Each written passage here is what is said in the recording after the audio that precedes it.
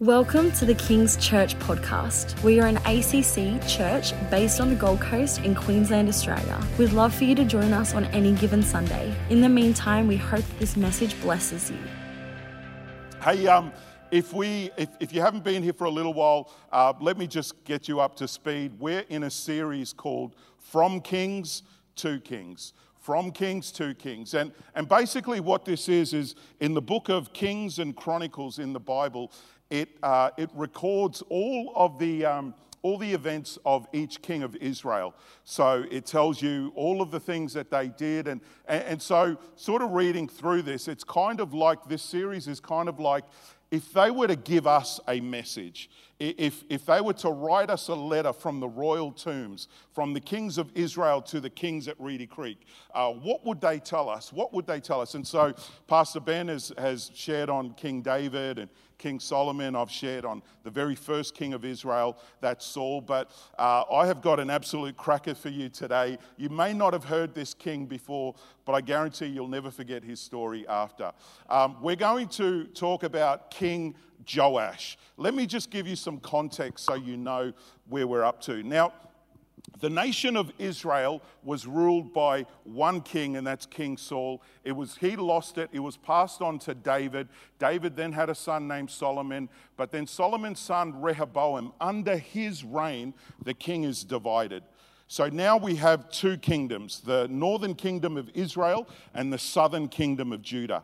And if you read through Chronicles and Kings, you'll sometimes it's a little confusing to catch up because it'll introduce different kings. And it'll often start with such and such king, he ruled for such a period of years. He did either one of two things. He did what was right in the eyes of the Lord, or he did what was evil. In the northern kingdom of Israel, every single one of their kings was evil. Every single one of their kings forsook the word of God, and they ended up worshipping the idols of their neighbors, all the other neighboring countries. But in the southern kingdom of Judah, every now and then a good king would rise up. Every now and then a good king would rise. And so that's the kind of background. We now come, it's about 8th century BC. Okay, and we have this king. This king is the youngest king that ever ruled, either Israel or Judah. And so let's just kick off our scripture with 2 Chronicles chapter 24, verse 1 to 2. It says this: Joash was 7 years old when he became king. Parents, imagine your grade 2 daughter or son ending up with all the power to rule the nation that you live in. That's what's happening here. He was 7 years old when he became king, and he reigned 40 years in Jerusalem. His mother's name was Zebiah of Beersheba. Joash did what was right in the sight of the Lord all the days of Jehoiada the priest. I'm just going to now refer to him as the priest. His name is too hard to pronounce. Jehoiada the priest. For as long as he lived, the king did what was right in the sight of the Lord. Let's pray. Father, we just thank you for your word. We just pray, Lord God, that we would have ears to hear, that we would just lean in spiritually to hear what you are saying to your people. In Jesus' name, amen. Amen. This story is like a combination of Netflix's Viking series crossed with Game of Thrones. The kind of stuff that you will read in this, you will think, how did that make it into the Bible? That is definitely not PG. That is really some graphic, messed up, dysfunctional stuff. And the reason why it is so dysfunctional and messed up, it's because of one king of Israel named Ahab. Now, usually when the Bible introduces a king, it says they either do what's right or wrong. Ahab has a whole new introduction. When it comes to King Ahab, he says, there was never a king that sold himself to evil like King Ahab. King Ahab was just a different level of evil. And on top of that, he marries a witch. Her name is Jezebel. She is a princess from a region where they were idol worshippers. He marries her, and she institutes idol worship in the whole nation. And not only that, but she outlaws the worship of the true God. Now, It is into this season that we see the great prophet Elijah and Elisha. But what happens is that a judgment comes to the house of Ahab. And the judgment was in the form of a commanding officer named Jehu. And Jehu's role was to wipe out all the participants in the house of Ahab. And they get wiped out pretty brutally. Now, you have to remember, the kings in those days, they didn't just marry one woman. They married several women and often had many concubines. So they had a lot of kids. It was said of Solomon that he had something like 700 wives, 300 concubines. And that's messed up. That's really crazy. For a lot of us are just happy with the one. I heard one person say he married that many women because after work he just wanted to come home and find at least one of them happy.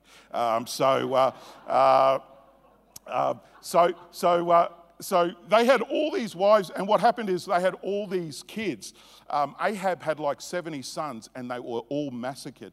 They were all massacred. This is why it's kind of like Game of Thrones, because when they were killed, their heads were put in 2 baskets, and they were set up at the entrance of the gate, 35 here, 35 there. That's the kind of stuff that's in the Bible. So we get to a point where Ahab and Jezebel, they have a daughter. And to seal an alliance between Israel in the north and Judah in the south, they marry their daughter off with the king of Judah at that time. And so his influence has now gone from the northern kingdom down into the southern kingdom. And it's really, really messed up. Their daughter, her name is Athaliah.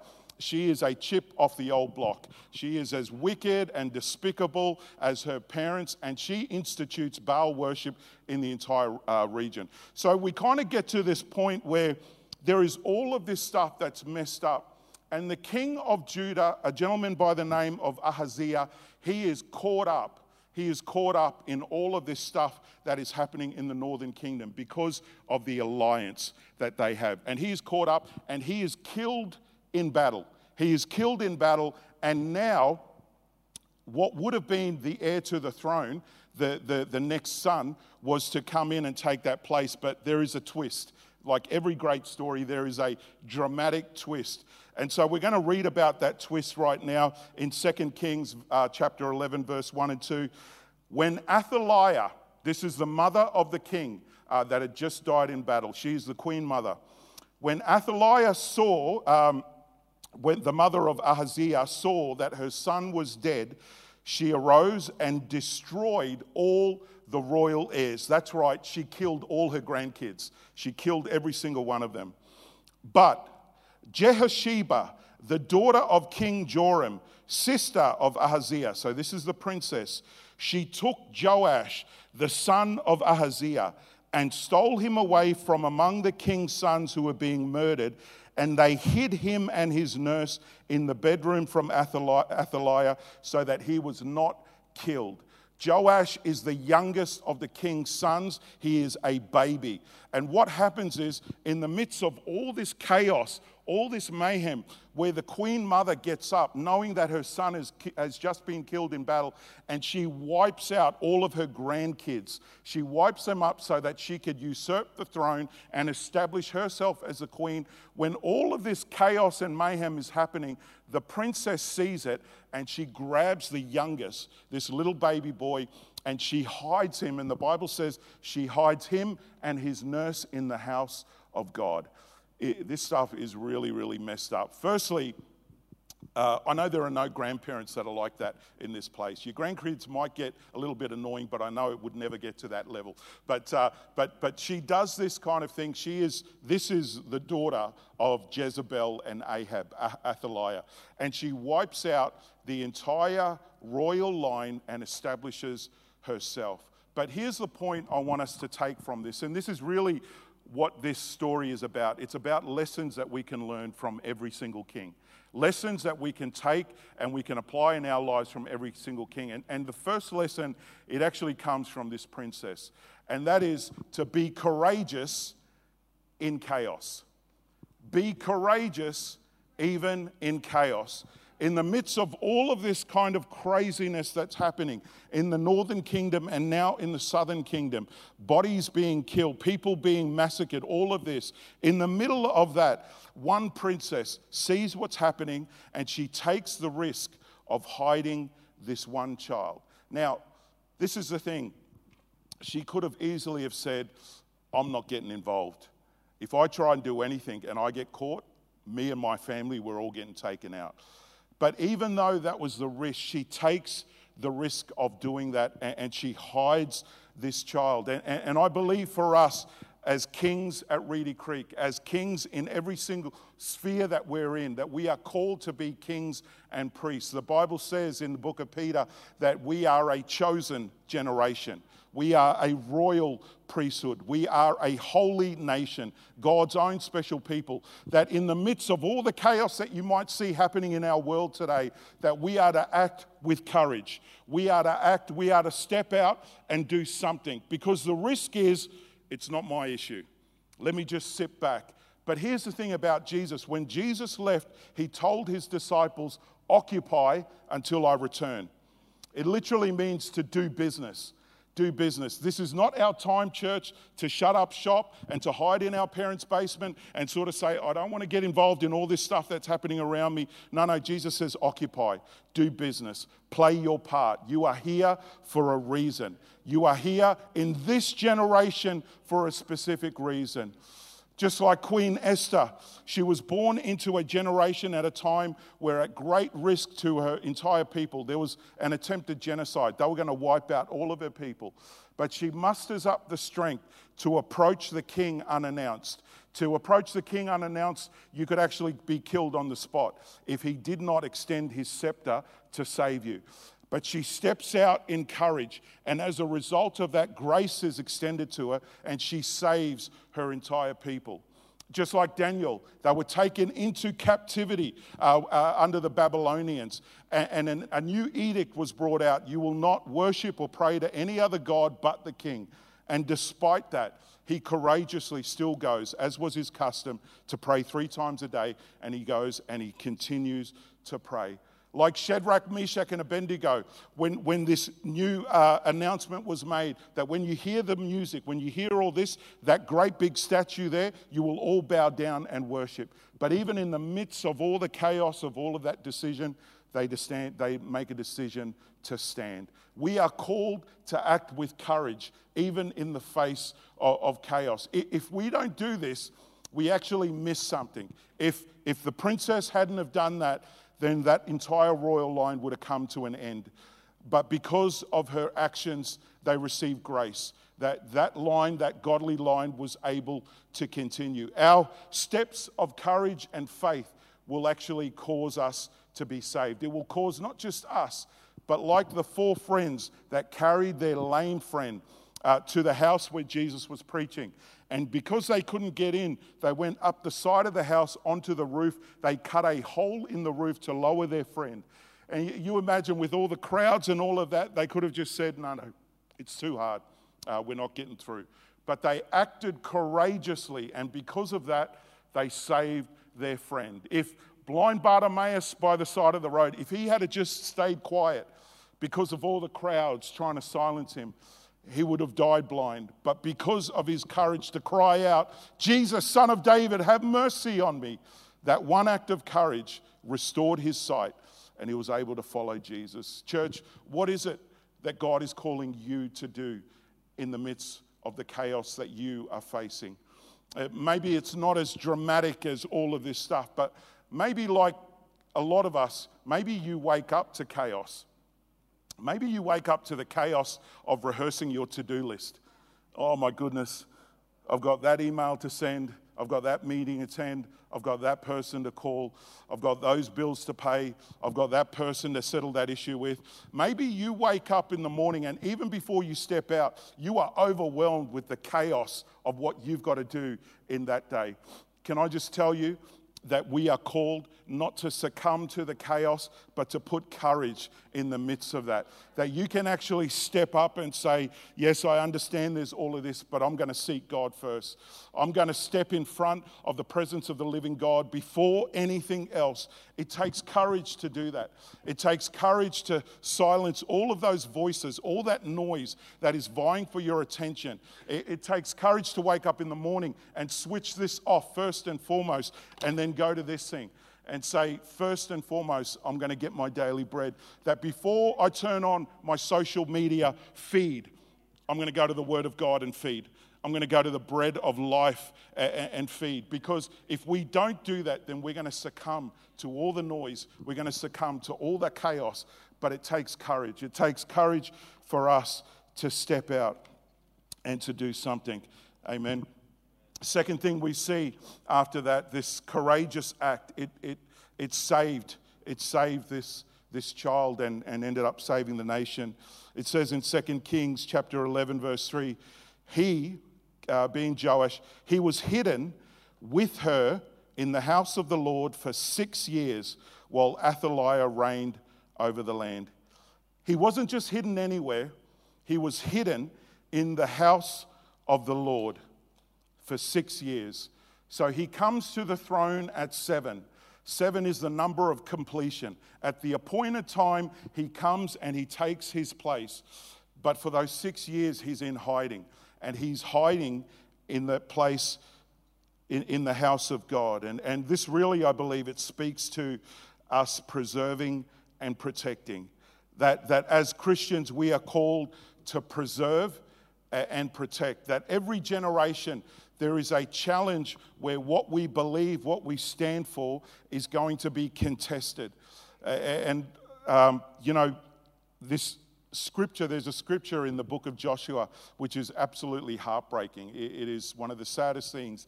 And the scripture basically says that after Joshua and his generation, all the leaders of his generation, after they died, a brand new generation rose up that did not know the works of God.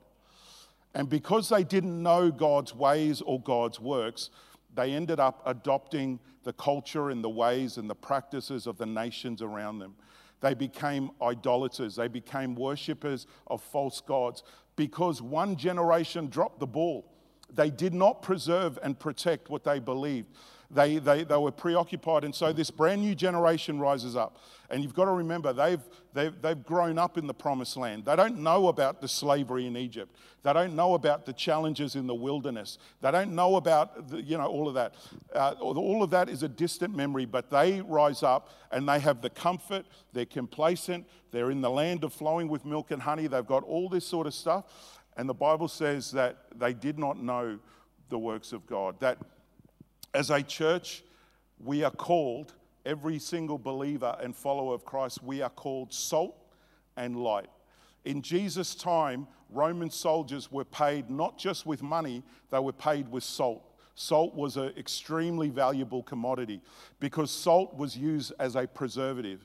And they would preserve, didn't have refrigeration, but they could preserve meat, all of those things. So when Jesus says to his disciples, you are salt, he is saying, you are the ones that will preserve what I am teaching you. You are the ones that will protect it and preserve it.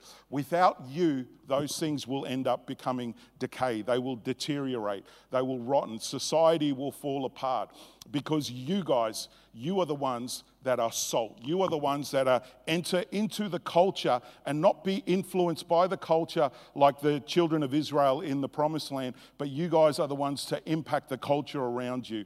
And we do that by intentionally preserving, intentionally protecting, just like she did. I guess one of the greatest challenges as a parent right now is raising kids that have kind of grown up in a generation where they don't know life outside of mobile phones and the internet. And, sometimes my kids will say, tell us about the old days, Dad, before the internet. Tell us about one of those days. They've kind of grown up with all of that. And the influences have always been around, but now the influences are easily accessed and stuff. So it's really about us as parents, about us as church, that the voice of God is the loudest voice in their lives. Despite all this other stuff that's happening around them, all these other influences that are trying to pull them away from God, pull them away from these values. Our job as parents and as a church is to bring them into a place like Joash. He was hidden in the house of God, where they can encounter his presence. They can recognize his voice. They can contend with all of these other things that are trying to pull their attention away. Because every single one of us have a device in our homes that is trying to tell us a vision. That's why it's called television. If you don't have your own vision, we're going to tell it to you. We're going to tell you a different vision. We're going to capture you by a broadcast. So this thing that we're throwing out, it's designed to capture as much of you as we can. And I'm not trying to demonize all this stuff. It's the reality of life that we live in.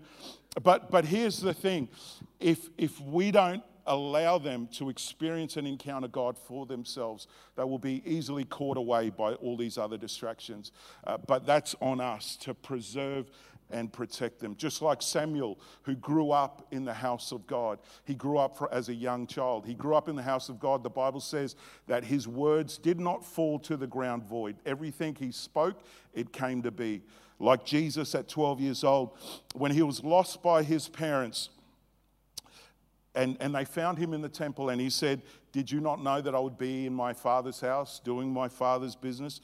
That every single one of us, we have an obligation, I believe, as believers, is to not be like that generation of Joshua, where someone drops the ball and we do not raise our children in the ways of God so that they know God, but that we are intentional. And I love the fact that, we have great Christian schools all around us, like Kings, like Hillcrest, where we can partner with the school and we can partner with the church to raise our kids up in the ways of God, that we can preserve and protect them. Because here's the thing, the reason why is because the enemy often knows whenever there is a whiff of a deliverer that's coming.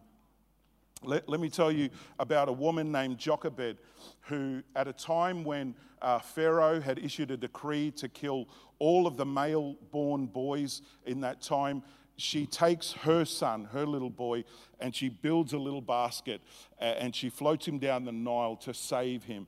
And he ends up becoming the deliverer, the prince of Egypt, Moses himself.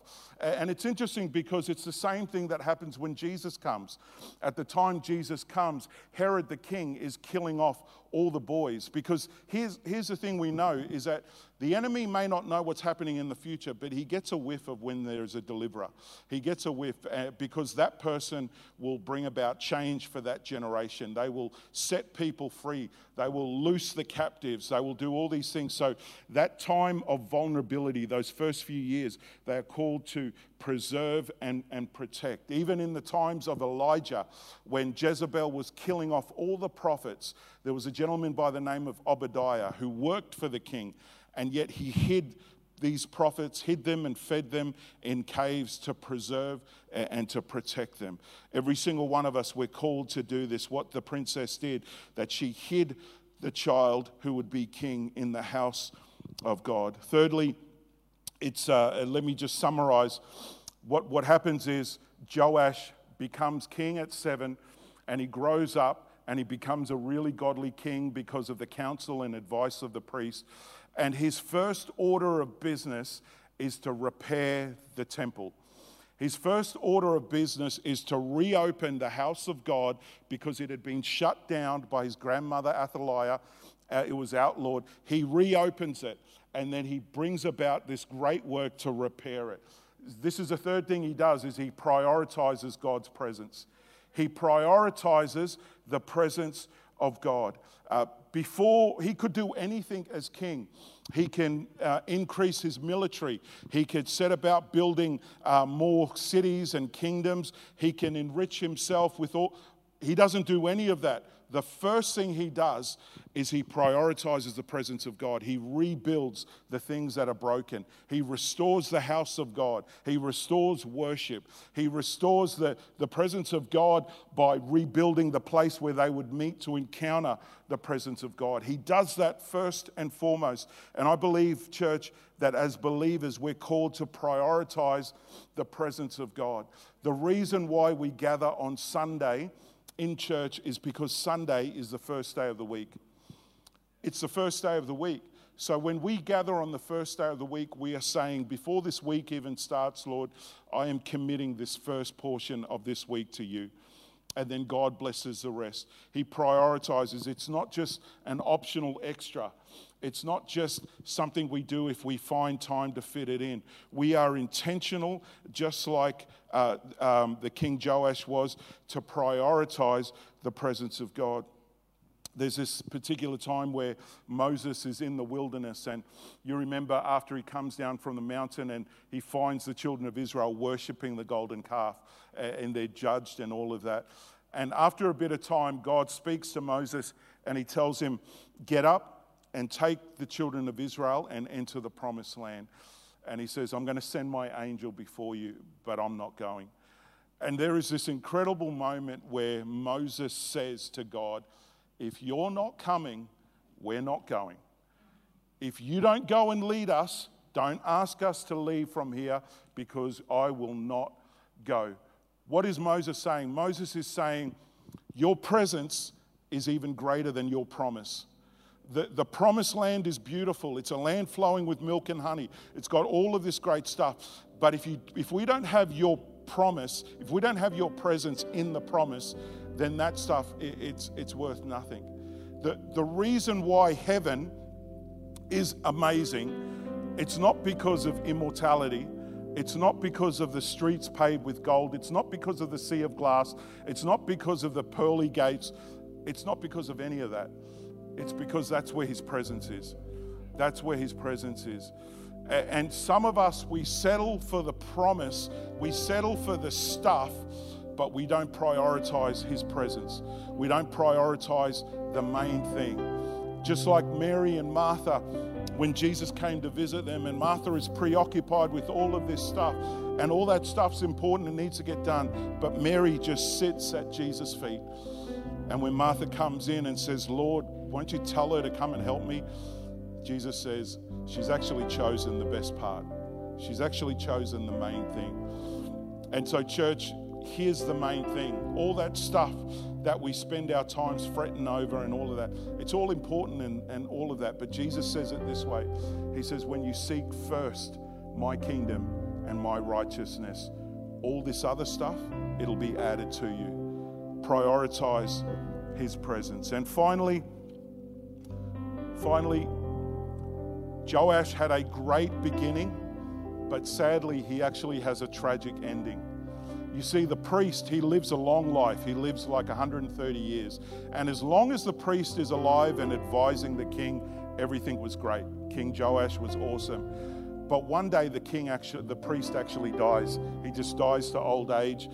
And then what happens is these other advisors come and they turn the king's heart, and they get him to actually start introducing idol worship, just like the other places. And so he listens to them.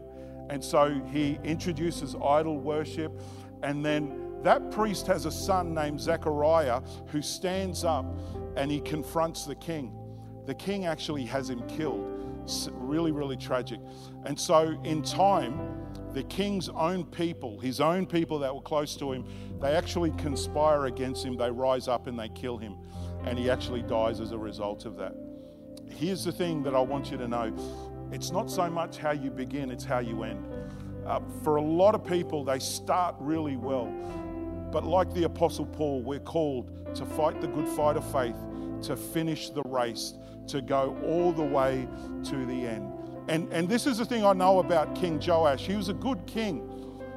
He was instructed in the ways of God. He obeyed and all of that. But I just don't believe that he made the priest king, the priest God, his God.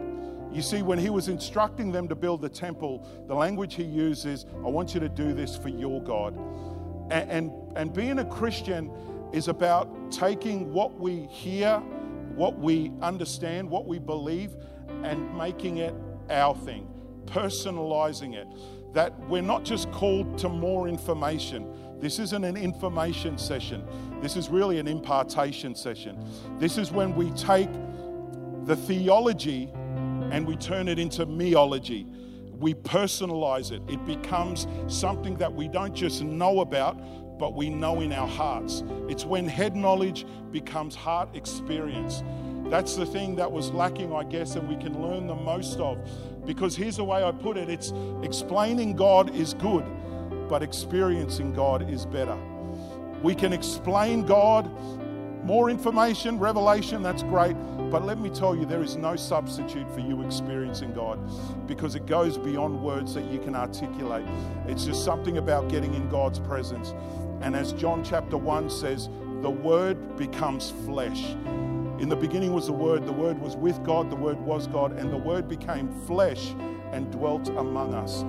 This is when we take the Word of God and it becomes flesh in our lives. It's no longer just some abstract information or theology or values that we know. It becomes something real in our lives. I really believe if King Joash had done that, he wouldn't have had the tragic ending that he had. But I believe that, like the Bible says, all the things that were written were for our learnings. They were so that we can learn from these things. And I believe the biggest thing we can learn, don't settle for just information. God wants to give you impartation. Don't just settle for head knowledge, more Bible, more theology, more doctrine. God wants to encounter you personally.